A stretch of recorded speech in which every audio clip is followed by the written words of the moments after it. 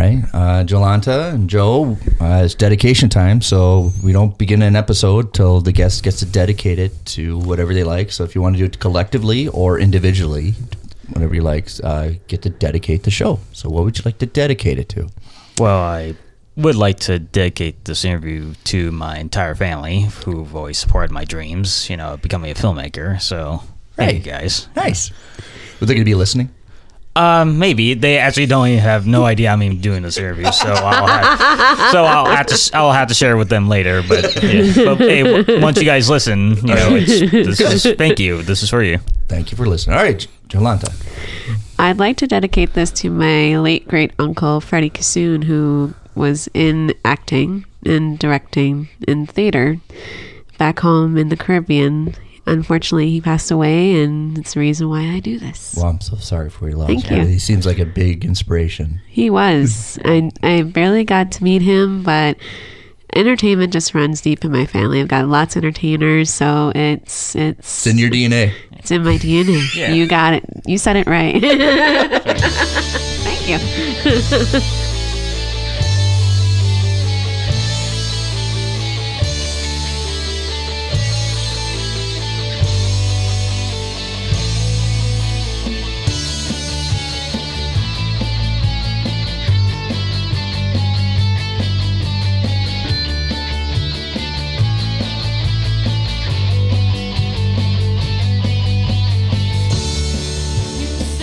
Hi, I'm Nick, and before we get to Jolanta and Joe, a couple things. I have a couple announcements to make. First off, I will be at LionCon this year. LionCon, which is a geek counterculture convention for role-play games, board games, anime, cosplay, podcasts, and comic books. And I'll be up there promoting my comic book, The Green Way. I'll be selling copies of that, as well as up there promoting my podcast. This podcast is St. Paul Filmcast. Hopefully I will see a lot of my listeners up there. It's always nice to see listeners and fans of the show, as well as fans of my comic book.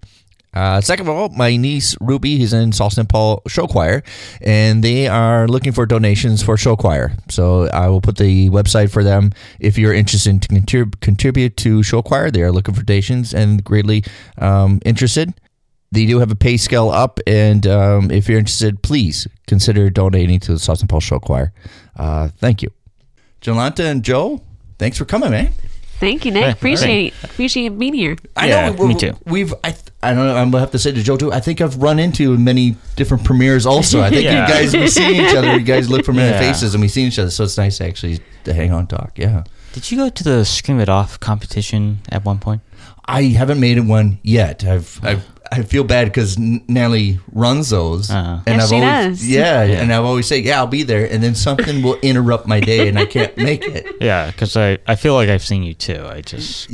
It's one of those things. We've all been in the same cliques, so we just never get to see each other. And there is another Screaming Off Screen coming up pretty soon. Next month. September. Yeah. Are you interested in? Are you probably going to be there? Oh, definitely. I mean, I was going to do it last month, but unfortunately, I missed the deadline. Well, the mark, because only 15 people are allowed to submit their stuff. Yeah. Unfortunately, I arrived too late for that.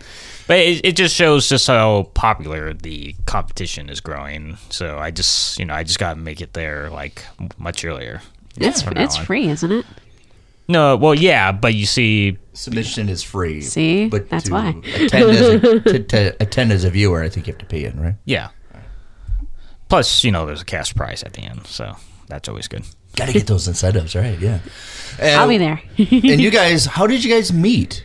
We met 2 years ago now. Yeah, 2017. I got hired to do a music video for this guy named Dante Patel, and he's a really cool guy. I'm actually working on an animated music video for him right now.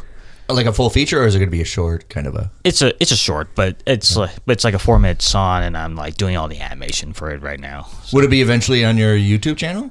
Eventually, well, probably his YouTube channel. Oh, his, okay. But it'll be up there eventually. But anyway, so she was actually one of the cast members for that As an extra on the music video. Yeah. Well, Were you? Well, Yes, I was. I would say she was a full cast member because she appears a lot in the song anyway. So. And also executive producer. Yeah. So you weren't just background.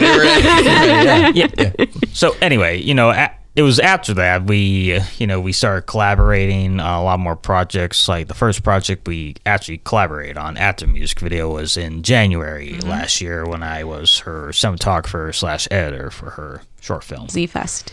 Okay, Yeah. for the Z-Fest film. Yes. Yeah. Yeah, it was called Broken. Yes. Yeah. Yeah, and it's interesting because you see, like when I had to edit it for Z-Fest, I had to like take away all this footage that I thought was like really like important to the film, but because of all the restraints that the Z-Fest has, it had to be cut out. But after that, I re-edited with more of the footage, and I think it came out better that way. Yeah, the extended version is a lot better. Okay, so like Z-Fest has a limitation to how long it can be, Yes. how much time you have Yeah. to make the movie. 7 so there's minutes exactly. Yeah. 7 minutes. No of that. less. There's a lot No of more. restrictions Yeah. on Yeah. getting your movie. Yeah. And I think, you have to edit. It's nice to edit back, right? Instead of add. It's always nice to cut instead of add features. But it looks like it was kind of a nice learning experience for both here, right? For doing that. It was for me because it was my first real film competition I've ever entered. I knew nothing about.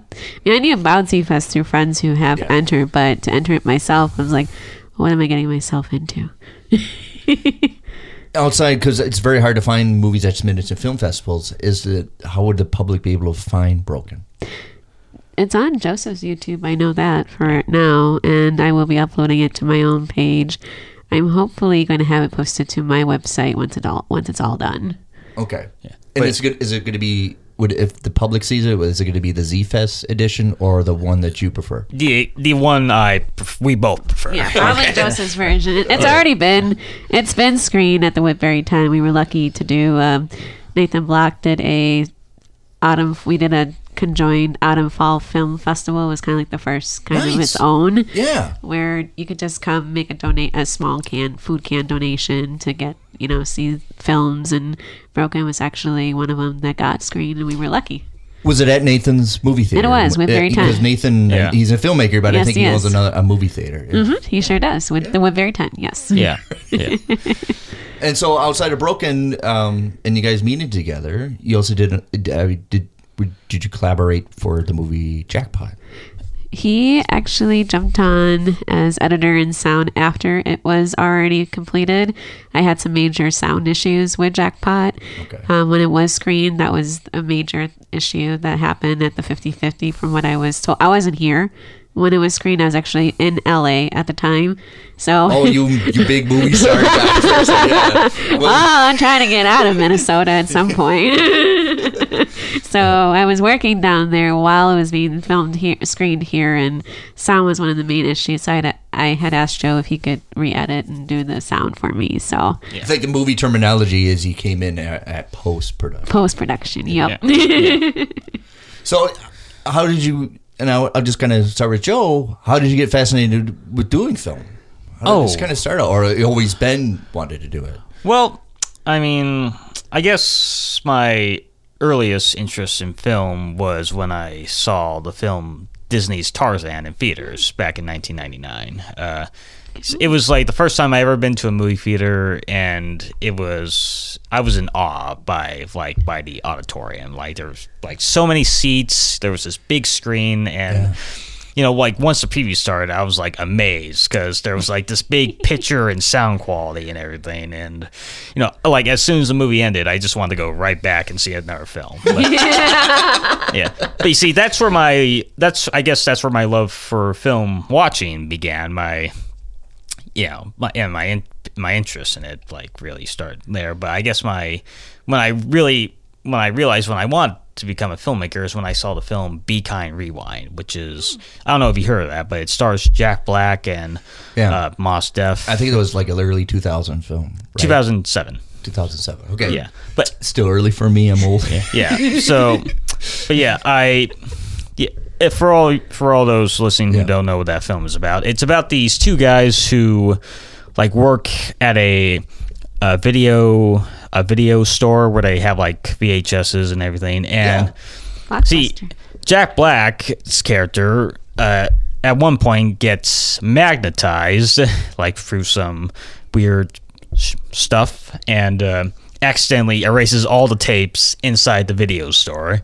And him and Mos Def had to recreate all these iconic movies in a span of 20 minutes. Put it into the blank tapes. Right? Yeah.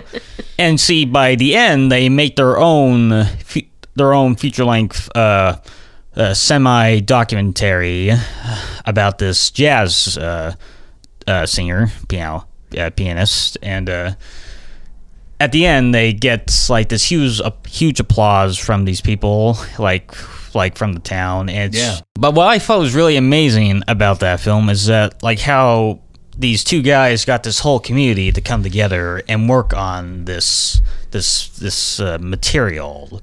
You know, they all contributed. They all added something, and they all got to see it come to life at the end. You know, like they were watching it and they got to see what they created together, and they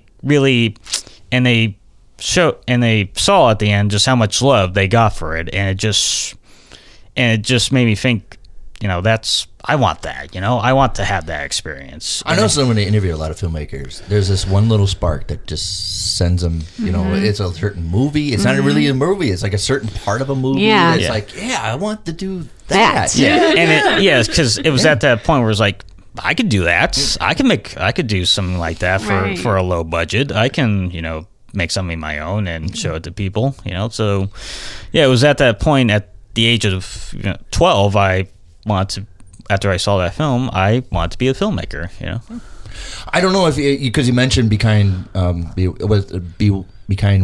Mm-hmm. If you have seen the movie High Fidelity, I know Sounds about familiar. it. Yeah, you know about it. It's almost like Jack Black. Be Kind Rewind is almost a sequel to High Fidelity because he's doing the same thing. He's a clerk at a record store. Yeah, it's like a retro. That's right. Mm-hmm. Yeah, and then it's almost like he's building himself up to make his own music by being in the record store. Right. Yeah. Mm-hmm. So what was for you, Jolanda? Just a collective small little pieces of stuff, or was it one big thing that made you? Because you cited your uncle as an inspiration. Yeah. So in the Caribbean, my dad was a camera operator for one of our TV stations. I'd always been around a camera most of my life. So to me, that was always captivating to see, how things were just brought to life in front of a camera. And I didn't pick up a camera until I was in high school. So I was always like the go-to photographer in high school, like for events and everything. And that's where I kind of, out of photography, came from my love for filmmaking. And several years before I even dove into becoming a short filmmaker, or hopefully would love to embark on a film feature in the future, I told my husband we love to watch movies, and we went to the Woodbury 10, actually. We were sitting there 5 or 6 years ago, and I can't remember what Oscar movie we were watching, and I said, you know what, honey? I'm going to see my name on those big screen credits someday. And that someday actually happened for me on an indie set that I was on for House of Tomorrow that was filmed here through Sundance. So it was like a great experience to get to work with Oscar actors and being on a real film feature set and getting out. And I was like, I don't know if I'd do this forever, but this is kind of cool. And I started making my own short, but a couple years later. And my first short film was making Who Killed Red, was supposed to be about a detective going to find Red Riding Hood, my own spin on that. And that was my first Hollow Z 50/50 several years ago. And then, are you comfortable doing?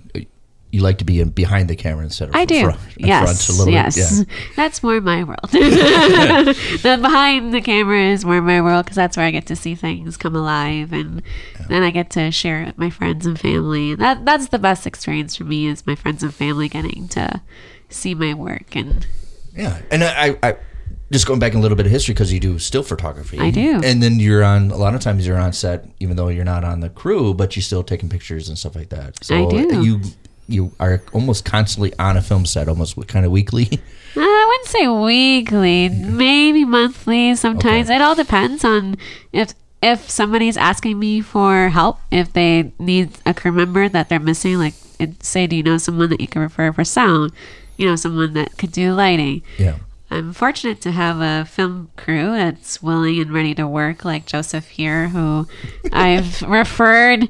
Joseph can probably tell you I've referred him multiple jobs. Yeah. I refer multiple jobs to a lot of people that I know that can maybe get a gig. If I could help, that's what I do. I always, one of the saying I always tell students is, if you hang around a barbershop, eventually you're going to get a haircut. Exactly. And that's You hang it. around a Yeah. film set, eventually they'll put you to work. Yeah. That's right. And that's how I feel. Yeah. I have some casting background. I was a casting intern, and ever since I was like, I should just be a film scout for filmmakers, because doesn't feel like there's a lot of people that do that for for crew members here. And then one of the emphasis, and especially if a lot of listeners who listen all around the world and they want to do their own movie, I want to emphasize it's a collaborative thing. Yes. You may have your own vision, but you have to work as a team Yes. in the variety aspect. Not only that, you have to be familiar with all aspects of movies. Yes, or some of it at least. At A least some. little movie knowledge. A little movie knowledge, right? I think if people think I want to be a director, I'm just going to do that. That's going to be my job. I think you should be familiar with all different aspects. Oh, yeah. Definitely. I mean, the first film job I ever had was being a production assistant back in Arizona for this video pitch. Sure. For a feature-length film involving puppets. Yeah, it was a small crew. It's like stop animation? No, puppets. Oh, just real, okay. Actual, puppets. I get it, yeah. Anyway, so I was a production assistant, and I got to work with this, small crew, and they were, doing everything, and usually it was, these guys usually fine in the credits that roll up, and their name would pass by quickly, but you could see just how hard they were working to make sure the scene that they were going to film went well, and it gave me a great perspective on how much the crew is important to the entire film, not just the tiny parts. It's a little surprising. Not just the big parts, but the tiny ones as well. Yeah, because it's a little surprising how people think, one scene that you only see 5 minutes of, and you're like, that took 2 weeks to do, Right. or something like that. And people don't understand. When I'm making my comic book, one page maybe took me 10 hours to make. Right. There's something that 'Cause you you only gotta read do for the 2 graphics. minutes, but it took me 10 hours to make. A lot of people don't understand that translate of all the hard work doesn't really equal to what you get to see. Right. Yeah. Sometimes it's sleepless nights that you don't know, or sometimes when you're writing your script, it's like, did I just really write that? Did that make any sense to me when I was writing it? And sometimes when you're editing a video, you wonder, can I add more, or Right. or can I finally just go to bed? and usually, no, you don't go to bed. You stay up all night and pulling your hair out, screaming Stressing. screaming to the ceiling, why? Because we're all, I think for creative people and artistic people, it doesn't really end. Even though you're done and you stop, there's always something about that you always want to, if I did that movie now, I would change this. And What this would I do differently? Yeah. And the famous thing I learned about was Picasso would actually buy back his paintings and rework them. Really? Really? He became famous, yeah. Wow. He would actually, because he would sell it for $1 million, and then he became so famous and a millionaire, he would actually buy back his paintings and rework them because it bothered him so much. He's like, even though it's sold, to me it's... It's all about, it's a perfectionism thing. That's the curse is Yeah. when you're trying to perfect something, and you go watch newer people coming. Like for me, I'm doing photography over 12 years, and I see new people coming in. It's like, come on, I didn't have this technology when I started. I was on film camera. It's hard though, because you at one point you had to just step back and say, I'm good, but you don't really know where that point is. True. Very true. Yeah. That's true. And I don't think I ever met a creative person that said, well, I peaked here.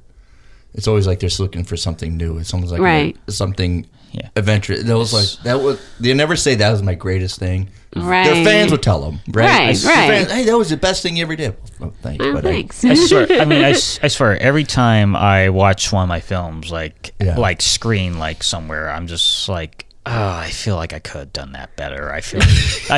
Maybe if I go back and change that, you know. Like, There's always this constant nagging in your head, like, why did I do that? Why did I take that? Or Yep. why? I remember a long time ago, I read that Tim Burton always vomits before he goes to his own film premieres. yeah. Really? He just gets so worked up, and he can't. Oh, the anxiety. And he's always, and he sits in the lobby. He never sits with the Oh, audience. me I honestly, I'd probably be the exact same way. I mean, I sit in the back of the row so no one can see me. Yeah. That's where I sit. I mean, for a film I'm really nervous about, I always just like I tend like to stand up or like sit like somewhere like in a corner, have my hands in the back of my head, like, oh God, please like it. Please don't think this part's weird or anything or awkward. Yeah. Can you watch your own works? Sometimes I can, if I think it's good enough. Like, I'll go back and I'll watch Broken, or if I'm having kind of a down day, maybe I'll watch Jackpot to kind of enlighten me a little bit. Yeah. And I also I was trying to attempt a TV series, my first one, and I thought it went pretty well, but then at the end when I looked at it, I go, I can't watch this anymore. I tried. Was it something I worked on? It was Glitch. Oh, Yes. yeah, that one. The less said about that one, the Yes. better. So, what is something that you think is more natural for you, photography or writing? I think both, because Okay. I think both the worlds kind of balance out themselves, and same with filmmaking, because when I'm behind the camera or when I'm getting to do, I also DP, so I do cinematography sometimes, Okay. which is something a lot of people don't know about me, which I would like them to. And I love. Well, you just have to drive around with your car and like say cinematographer for hire. DP for hire. I mean, I'm self-taught, but I still learn a lot of things on my own. I'll YouTube things, and for me, like I said, the best of both worlds, they balance out each other quite a lot, I think, for me. But you demonstrate that your whole life the camera's been within Camera's been a in my 5 feet family. radius of Yeah. with you, so it's kind of like a natural It environment is. for you. So Yeah. yeah. I just go to my dad and say, "Hey, Dad, got any tips for me how to do this?" And he's pretty. It's a teachable moment for me, so I still ask him things till this day. How is it for you with writing with you, Joe? Writing? Yeah. It's interesting. Because usually when I think of a idea for a film or like a TV show or whatever, I usually try to think of like the setting first, you know. Because for instance, one of the short films I made is called The Locker Room Mascot Massacre. Which is yes, it's this dark comedy about these mascots who kill another mascot to gain fame, like in their lives as mascots. It's on my YouTube channel if you want to watch it. But yeah, see, How did you get the mascot outfits? oh, I bought them online. Okay. All right. Yeah. Okay. Anyway, so when I think of an idea like that, I try to I think of the setup first, Yeah, you know, and everything, and then I think about the characters of who they are, how they would what characters would I see that would fit inside this universe, you know? So I think it sounds like you almost set up the parameter first, and then you set it outside, then work in. Yes, exactly, Okay. exactly. Yeah. For me, I draw from my real life a lot. Like, I love writing comedy and dramedies. I like to go off the wall. If it's a serious topic, when I'm writing, sometimes I like to mock myself in my shorts, and I don't mind. It's because it's somewhat therapeutic. Okay, yeah. The way that I see it. I think if the writing is always there, I think everybody should actually do it. Yeah. And I encourage everybody, if you're, to always write. And me on my endeavor to writing my own comic book, and I've never written anything before. I've always illustrated before, Scribbled. but the writing, oh my gosh, it was such a It's hard. It Yeah. is hard. Instead of just writing exposition and make these people feel like they really do exist. Right. It's always a struggle, right? One thing I hate though is when people tell you how to write a script though. Yes. I mean, I took a screenwriting class like when I was going to MCAT, and I had like this particular style of writing a screenplay, and I really enjoyed it because it felt like natural to me. But then, my teacher, the guy's an expert. I mean, he's worked with a lot of cool people. He's like, don't really write it like this. Don't be so descriptive. This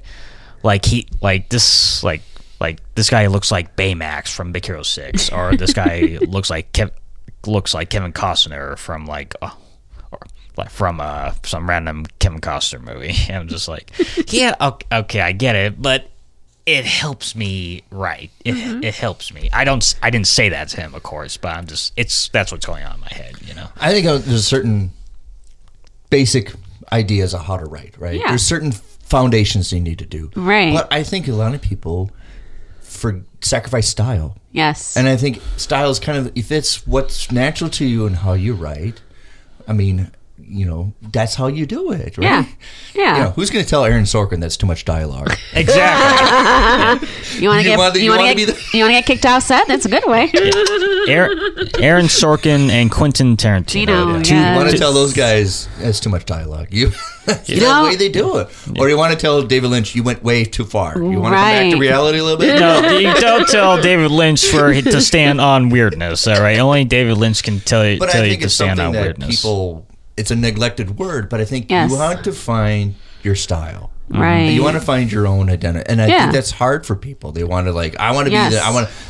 I see how that's being made. I want to do it like that. No, do it the way you want to do Exactly. it. Right? Yeah. I had my nephews here, and they're making their monsters, and they're like going there, and it's real. I want to draw this monster. Draw your own, right? Get some ideas of how other people did, but do your own. Do you. Yeah. Do you. You do you, right? If that's how you write, was right.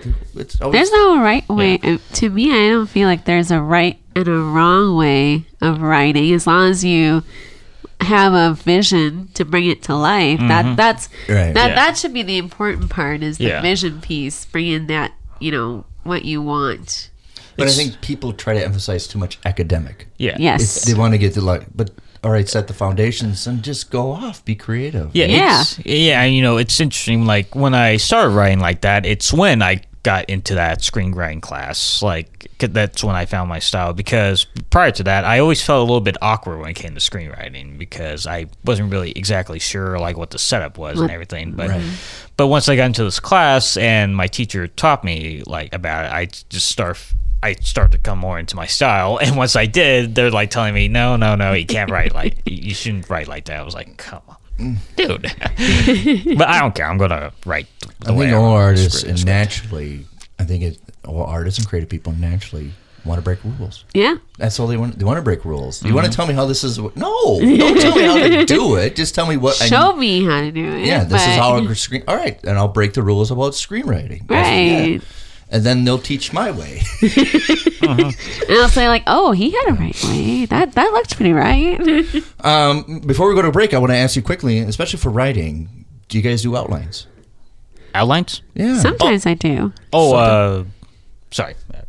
Go ahead. For rough drafts, I'll go through maybe 2 or 3 drafts at a time. Okay. Before I finalize it, I'll have that to show to somebody else. Yeah. And I'll ask them for their feedback. Be like, hey, can you let me know if this looks... What can I add on or what can I remove? Can you... I'm also part of a script writing group. And so we meet, and it's really awesome because they give me good feedback. And that's really helpful. It is helpful, especially you can't go to family and friends because they'll talk baby talk to you. Yes. Yeah. So Joe, do you do outlines or? Probably not really organized. So because no, I do not. I usually have the idea in my head and the scenes in my head, and then I just try to write it down onto paper. And I mean, I do write down notes of what I want to include in the script, but I never have it organized from beginning to end. So I work kind of like you do. I set up a parameter and then I just spill it all out, and then I kind of like a puzzle. Then I kind of feel, I kind of like what I did with my comic book. I wrote it all on a legal pad without any limitations. I just wrote, "This is what happens. This is what happened." Yeah. Composition book here. I actually once got a great tip from a screenwriter who's had a couple of films made from his scripts. Is that like whenever you have like a mental block of how you get from one scene of like when you have like some scenes but you don't have them all, like you have to think about like how you get from this scene to the next. I just can't knock them all out and then fade to black, right? Yeah, right. But I mean, I never really thought about that before until he told me that, which I think is really cool. Speaking of the mental block, because sometimes I get terrible writer's block, because I'll be in a really great writing mood, and then all of a sudden I can't seem to want to. I want to write. Almost getting that area where it feels like it's writing itself. Yes. Oh, I know. I want to write, right? but I don't want to just write just because of writing. I want to write something that is worthy of writing. Yeah. And I sometimes I get like into a mood like, ooh, I got this great idea, I should write it down, and then I never do, and eventually like it just dies out. It just goes away. I'm just like, oh, what have I done? Yeah, because I want to write it down, but something's just always preventing me from doing so. Yeah. All right, we're going to take a little small break. Of course, that's me. Always good to have a little. We're going to take a little small break, and then we'll back with Jolanta and Joe. From the galactic depths of the comic book universe comes the ghosts of the stratosphere, ready to galvanize and energize your mind with the latest of comic book news and reviews. And why are you stopping me? Yes, that's much better.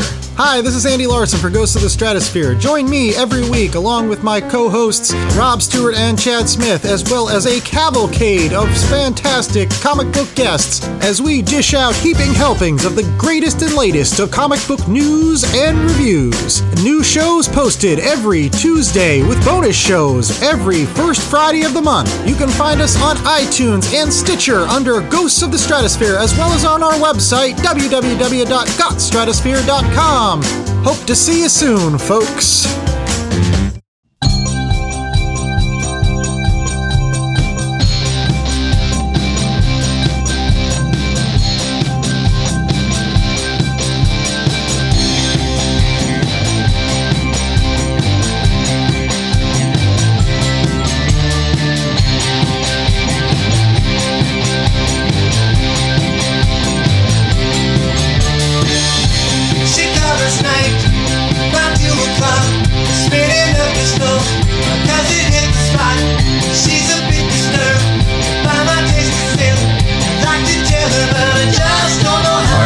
With Joel and Jolanta, and I was going to talk. We were talking a little bit of writing on the break, and I was going to come back to you. Do you like to do writing more, or you like to do photography more? That's not fair. It's kind of a balance for you guys. For me, as I said earlier, it's a little bit of balance in both of my worlds, because I like to explore and take a little adventure around the cities, just kind of captivate what's in the moment in my eye. Whereas writing, I'm also in Toastmasters, so I have to write in Toastmasters. Sure. And when I have to write speeches, that's where I get my creativity the most. And even writing, the same concept. I explore, and writing takes me to wherever, great lengths. So I'd say an even balance between the two for me. Mm-hmm. You like to do both? I do like to write. I just probably just don't do it as often as I would like to. But whenever I come up with a story, like I said, I do like to write it down. It just doesn't happen as often as I would like it to. But when I'm editing, I'm like really in my realm. Right. Well, there's fishermen that's like, I just can't, no matter how many times they fish, they said I didn't get out there very much, right? Right. Writers always said I don't have enough time to write, right? Even the good writers say right. It's interesting. I once read this quote by Stephen King who says, "If you don't have time to read, you don't have time to write." So, and I have I had plenty of time to read before, so maybe there's I don't know, maybe like me, I'm just being lazy or something. I don't know. Did you ever read Stephen King? Oh yeah, I love Stephen King. You know, I've read a lot of his books, The Shining, The Stand. You know, a lot of his short story. Yeah, I haven't read it, but I've read a lot of his short stories too. You know, yeah. He's a prolific writer, and I think they had a writers panel discussion. George R.R. Martin and Stephen King together on stage talking about writing, and the first thing George said to Stephen, how do you write so fast? I remember it being my first like real horror story I've ever seen when I was a kid. In 4th or 5th grade, they showed that at school. Well, as a kid in 1985, that was everywhere in bookstores. Yeah, that was a big success when it came out. I haven't read all of it, but I heard it's like a lot more horrifying, like in the book, especially like some of the material that they can't do like in movies or TV shows. They really haven't touched on Beverly's relationship with everybody. Yeah, the less said about that, the better.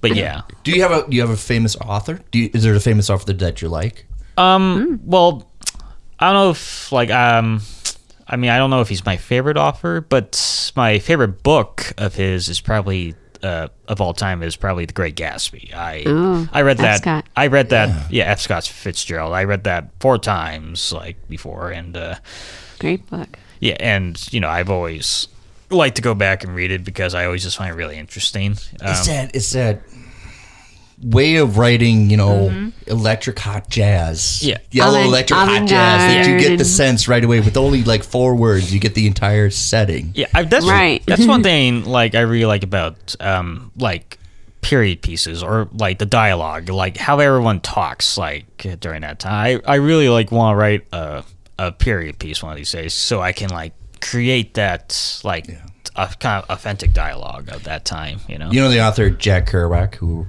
did the On the Road?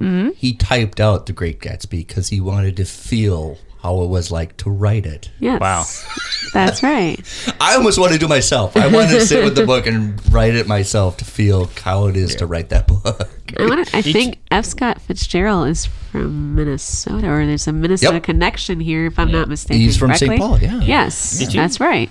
Did you watch the film version of On the Road? Not the film version of On the Road, no. Yeah. I've seen many different versions of The Great Gatsby. Yes. Yeah. Including the Leonardo DiCaprio. And I've seen the Robert Bradford one. Yes. Yeah. The 1960s version. Yeah, I love the Baz Luhrmann version with Leonardo DiCaprio. Like, I feel like that's like the best way that could have been. Because it has energy. The book has energy. It's up, up, up. And I think they wanted to put that in the movie, how it just the beats. Yeah.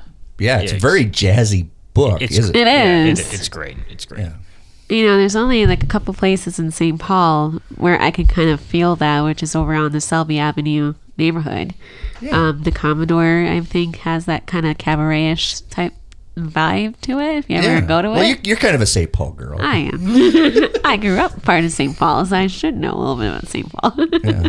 So, Jolanta, is there a famous writer or a writer that you like or inspire? Or for me, it's been a while since I've read a book, but I always go back to this book. It's Harry Potter for me, just because of that time. I grew up in that. Well, it hits you right in the sweet spot, right, when you're growing up. And yeah, because I remember always going to the midnight releases when the movies came on. J.K. Rowling, I think, just dives in. I mean, Harry grew up kind of really poor and in a, cupboard, no less. So it's like, this kid, I feel bad for him. Jeez, gets kicked down every time, but he's got these awesome magical powers, and I just love kind of like the fantasy. And I've also read Lord of the Rings, which is very tough to read.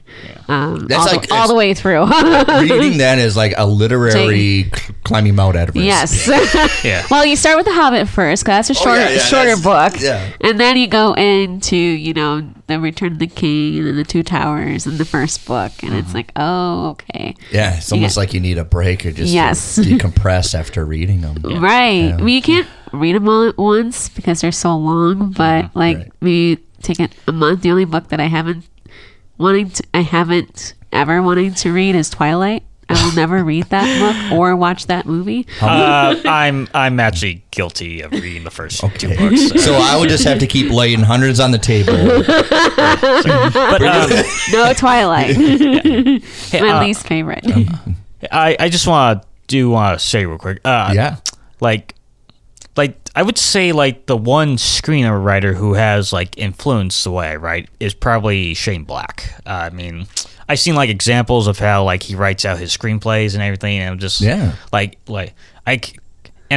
thought it was like really cool, and and I'm not saying like I write the way he does, but just like that's he knows how to interject the action and knows how to quiet down. Right. yeah, exactly. Yeah, like he really just balances it out. the way he describes everything is what really struck with me, and I try to like do the same with my screenplays. So, like the way he's descriptive. Did you like the movie Nice Guys? Oh, I loved The Nice Guys. That film did not get enough attention when it came out. No, if we did this podcast when that movie came out, it would have been in my top 10. Yeah. It was. I think it was one of those that's a big commercial success, and the academics kind of like. Who's in? Is it James? Ryan Gosling, Russell Crowe, Matt Bomer, Keith David, Ryan Gosling. that girl from The Leftovers. It has a little bit of like a Big Lebowski mystery to it, where the mystery is not really important.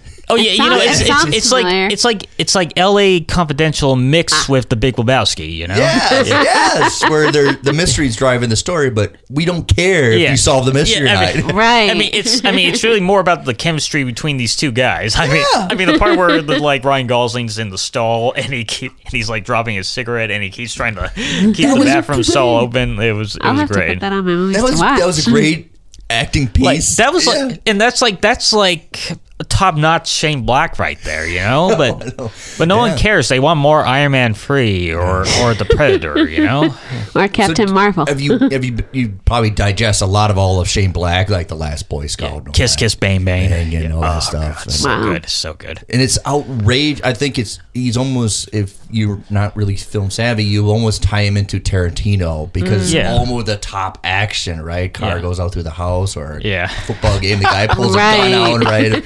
Yeah, shit was nuts. But it's exaggerated action, right? Over the top. And he's always said, and Shane Black, I've read a lot of interviews, he's like, as artists, you have to exaggerate. He was like, it's an emphasis. Don't try to ground a reality. That's exaggerate. it. Yeah. Go over the top, go off the wall. I mean, if go off the wall a little bit, it's allowed. It should be allowed. Yeah. Yeah. I did like that in Iron Man 3 when Shane Black had a tattoo of Robert Downey Jr. Yeah, but I mean, I'm not saying like that film didn't have Shane Black's signature on it, but you could tell that it also had Marvel's tiny fingerprints on there as well. No offense to Marvel, they've done a great job so far. There was a huge gap in his whole progress in like a couple 10 years, and somebody said, "Well, you're back now," and he's like, "Well, I never really left. I was working on this film project with Mel Gibson, and then Mel Gibson has huge famous meltdown. Well, it was tied to this project that he tried to take off, and it just wasn't. So he never really went away, but he was so financially connected to this film and then everything, and then eventually dissolved that he was able to break away from the project and not get involved. Yeah, I'm not gonna lie, I'm glad Mel Gibson's back. Me too. I absolutely love his directing and everything. He's a very good director. His acting, of course, is phenomenal. But for a while, it just seemed like he just finally dug too deep of a hole. But I'm glad we all have our meltdowns, right? Yes, we do. And then, of course, when you do it in public, it's kind of hard to bounce back a little bit. Hacksaw Ridge was amazing. Did you see that? Yes, yeah. Like that part where there's certain things that certain scenes that get etched in your brain. Yeah, like that part where the Japanese soldier grabs onto the American soldier with the grenade and they're just screaming at each other. It's like that is pure Mel Gibson style right there. Like that is something Mel Gibson would put into his films. So you guys do both filmmaking, photography, and writing. So when you watch somebody else's stuff, what pops first? Does the writing pop first, or the scenes pop first? Honestly, probably the cinematography, especially with the language of film, right? Yeah, because the first thing I always look at is the lighting and the way the camera moves. Camera movements. I know I should at first it was like the writing and the acting, and the directing, but but I guess the directing translates to all that. But it's always like now, because I've been doing this for a while now, I like to pay attention to like how the scene looks and everything, and just like and when I see how a scene is lit and how the camera moves and everything, it's just like, that is amazing right there. It's like, what is it? What's the French academic term? Mise en scene. What's in the scene? Yes, right? exactly.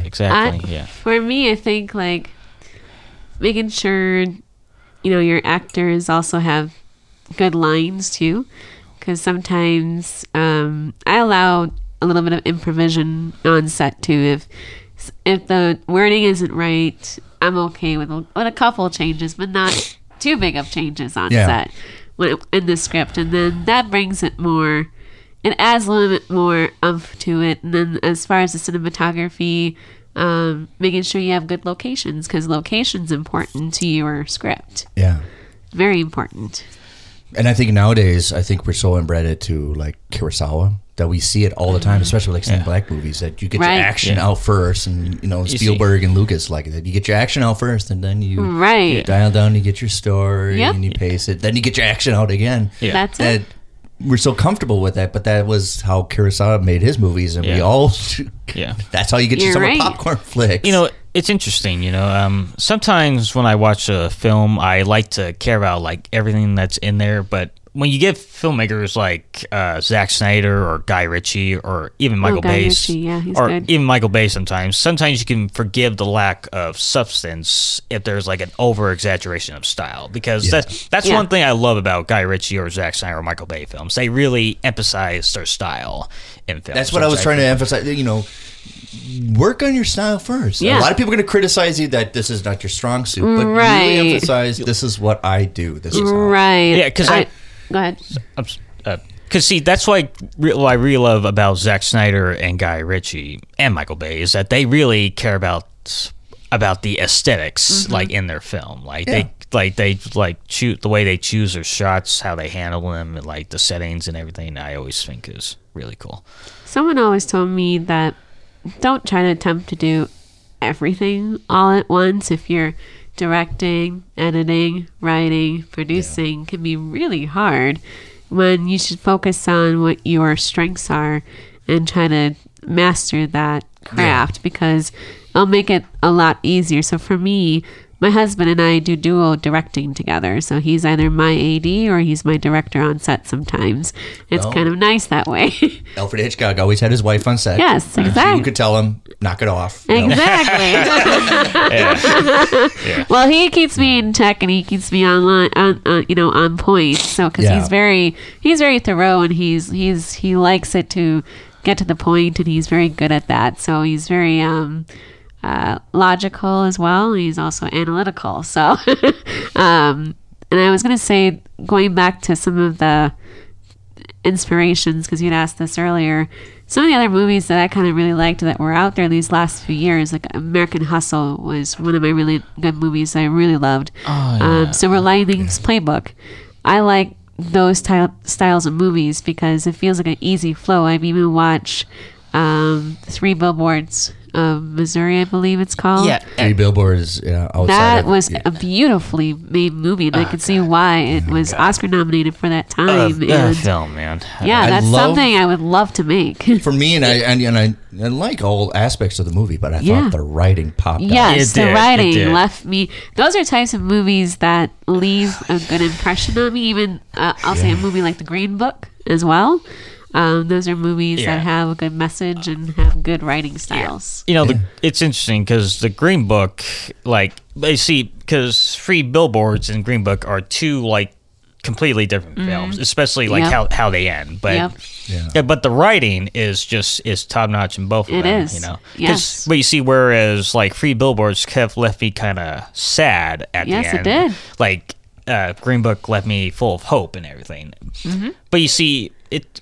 With Green Book, I actually find myself going back and looking at that film more often than I do with 3 Billboards. Not because it's a bad film. It's just I want to feel better. I want to feel better than I want to feel bad, because there was a certain scene in 3 Billboards where you see the she was a victim of domestic violence. Yes. And then you see him That's come tough. in. And to actually have a little bit of vulnerability to the ex-husband who's obviously a bully, obviously Right. a bad guy, but there's a Right. little bit of humanism to him. Yes. I was like, that's perfect. Because I when I watched it, I was like, oh, they're going to make him just a starchy Creeper. which is so easy to do. And it's like, but then they put a little bit of, But a different way. yeah. He's, even though he's repulsive. Oh yeah, Right. yeah. But there's certain things that this guy actually looks like he could exist. You know what's He's a weird? jerk. What I admire about Three Billboards too is the cinematography was Yeah. beautifully done And in that. and You're right, yeah. and even Sam Rockwell, like his character, like he's Yeah. like a complete like jerk, like throughout the majority of the film. But like once you get to the end and you see That's his his action, evolution. Right. Like you see, like because see at the end, I was like, you know what, you're not too bad, dude. You know, you're actually not that bad. I do like the metaphor in the movie that the billboard's in front of her house. Yes. That this is her wall. Not only that it's her wall and her shield, And she keeps but going it's also her back. vulnerability. Right. That every time you come to visit her, you have to go past the You have to go past the statement. billboards, right? It's almost like her mission statement. Right, because she's Yeah. trying to find her daughter or what happened to her daughter. And the ending is, as sad as it is, it's real, you know? Mm-hmm. That's, Right, yeah. it's, I mean, because you don't always get the bad guy. You don't Right. always. No, and everything's always wrapped up in a nice little bowl. And we Yeah, all- Exactly. Yeah, I mean, not to say the stuff in Green Book didn't happen, but you could tell like they may have exaggerated some things. I mean, but Yeah. I mean, some stuff has been proven true. Like the tapes that they have like online, you could like listen to those, and some of that. Well, they stuff were that- actually best friends in real life. Yeah, as well. yeah. There are tapes of them of the two guys who actually talk about like their experiences, but. I'm just saying, like with Free Billboards, like when it comes to matters like that, Yeah. like that usually does end up being the case with situations like those, which is sad, but it's the reality of it.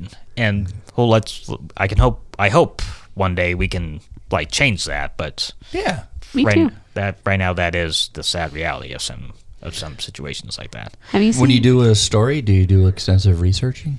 Sometimes I do a little bit. Depends on what story I'm interested in. Okay. It's honestly, I feel like I haven't really done a story that requires me to do extensive research. Yeah, you're doing it like a different, like a yeah. just inspiration, just like a little idea and stuff like that. Right. Because the stuff I do, the stuff I write, it usually isn't like always based like in reality, and the stuff that is based in reality, I take off from my own personal experiences. Right. You know. Well, your accountant thinks that anytime you watch a movie, you're researching. So Yeah. Oh yeah. That's true. That's true. But I was gonna say, like right now for me, I'm writing another script, another short film for Z-Fest to put in there, and I have to do a little researching because it's about ex-cons, so ex-convicts who are re-entering to the workforce. So it's a little bit interesting what you find, and I'm like, Google, please don't track me for how, because it's tough for an ex-convict out there to right, get you rehired. because It you're really is. researching, and especially for me, and I'm like I have constantly because I'm familiar with guns, so you have to research about guns and Right. certain style, what Yeah. prefers and what Yep. does and what not. So it's almost like if my wife's like, "What is this search history?" Exactly. and, You have a very interesting I was like, no, search it's engine. for the book, right? Yeah. In a long time, because I was writing my book, I would have this note card that said 7 reasons for murder, and it would have like for profit, for humiliation, I mean- just for fun, and all this stuff. And my wife come down here, and she's like, What "No, are you doing?" it's just for." yeah, it's the probably the easiest thing to research to write a movie for is probably Christmas movies. You know, you just like Yeah. they have like a dime of dozens of those on Hallmark, and there's like that. Boom, there's your research right there. Yeah, but I would love to write a Christmas movie one of these days. You know, I actually have an idea for like a Christmas Carol, like Like a musical or just no, like a Christmas Carol, like Okay. like my own version Something like that. of a Christmas Carol, but eventually I'd like to write it down. But again, it's in here. You just got to get it out. Gotta get it out. You got to work your hands. Right? It's in your brain. You got to work your hands out. Yeah. If I may touch Go ahead. on Jackpot a little bit, because Yes, that's please. where my first inspiration for, I was hit badly with unemployment for a little while. So I kind of drew my own real life inspiration for that film, and it talks a little bit about this addiction issue with gambling, because gambling impacts a lot of people. And I want to emphasize to my listeners, if they're not familiar, you just did this. It's coming soon. It's already out. It's already out? Yep. It was Jackpot. It's a short film about a young couple who faces addiction with the boyfriend has an issue to gambling. And so they are trying to fix their relationship issues and trying to get him help and trying to get him a job. And he kind of goes through all these emotions because he's also a former felon. So he committed a crime, so now it's on his background forever, so he can't get a job. So that prevents him from So you have to getting figure hired. out some way to make money. Yep, and exactly. What's a way to make money? Well, gamble, or you find other alternatives, and because employment is kind of tough, especially is. For convicted felons. It sure is. And so I was kind of inspired to write this, and I wanted to also bring a little diversity to filmmaking because I see the same faces sometimes, and I was just like, who am I going to get to act in this? I was like, oh, okay, this is great that I have two great actors who are from different backgrounds, and they were wonderful to work with. I had a smaller crew to work with. I've worked on larger crews and small crews, and this was probably one of my favorite projects that I've done with this short. Just curious. I'm not going to spoil too much about it, but Ryan Gilmer's performance, was that his idea or was that in the script you wrote? Originally, it was not added in the script, but he wrote that himself, so I will give him kudos. It was Excellent. It was pretty funny. Yes. You got if you want to know what we're talking about, you just got to watch. The video. there's a kind of a tribute to Tommy Wiseau, a character that Ryan Gilmer created. We all know Tommy. Yes, Yeah. so he don't swallow too he much. did Let it be a surprise. Let it be a surprise. That's all. And the movie's called Jackpot. We're gonna probably put the trailer on the meta if they want to look for it. Yes. I would have to say that Joe and Jolanta, thank you very much for coming. I hope you guys had a blast talking about your. Thank all you the so inspirations. much. Thank you. I just want to give a quick shout out to Twin Cities Film Festival as well, because they are having their gala September 5th at the Calhoun Beach Club, and would love to see people attend. They are looking for volunteers if you're interested. And membership. Please do join. Yeah. And look up Scream It Off Screen film competition on Facebook. You can submit your films for free there, and it's only like $10 to see a film there, and they're really fun screenings. It's called Scream It Off Screen Competition. Minneapolis competition. Get your movie shown at Parkview, the movie theater. Yeah. Cash prizes are involved, and like I said, the film screens are really fun, really interactive, and everything. Yeah. Next screens in September. Feel free to follow me on Instagram and on my IMDb. Also, feel free to follow me on TikTok, which is at Dutra Pictures, and my Instagram, which is also at Dutra Pictures. By the way, Dutra is spelled D-U-T-R-A. Again, that's D-U-T-R-A. Also, my Twitter is at Dutra _Joseph, and my YouTube channel is my name, Joseph Dutra. Again, one more time. D-U-T-R-A. Thank you, guys. Thank you very much. Thank and of you, course, Nick. it's not over till the guests say it's over. That's a wrap. It's over. It's a wrap. All right.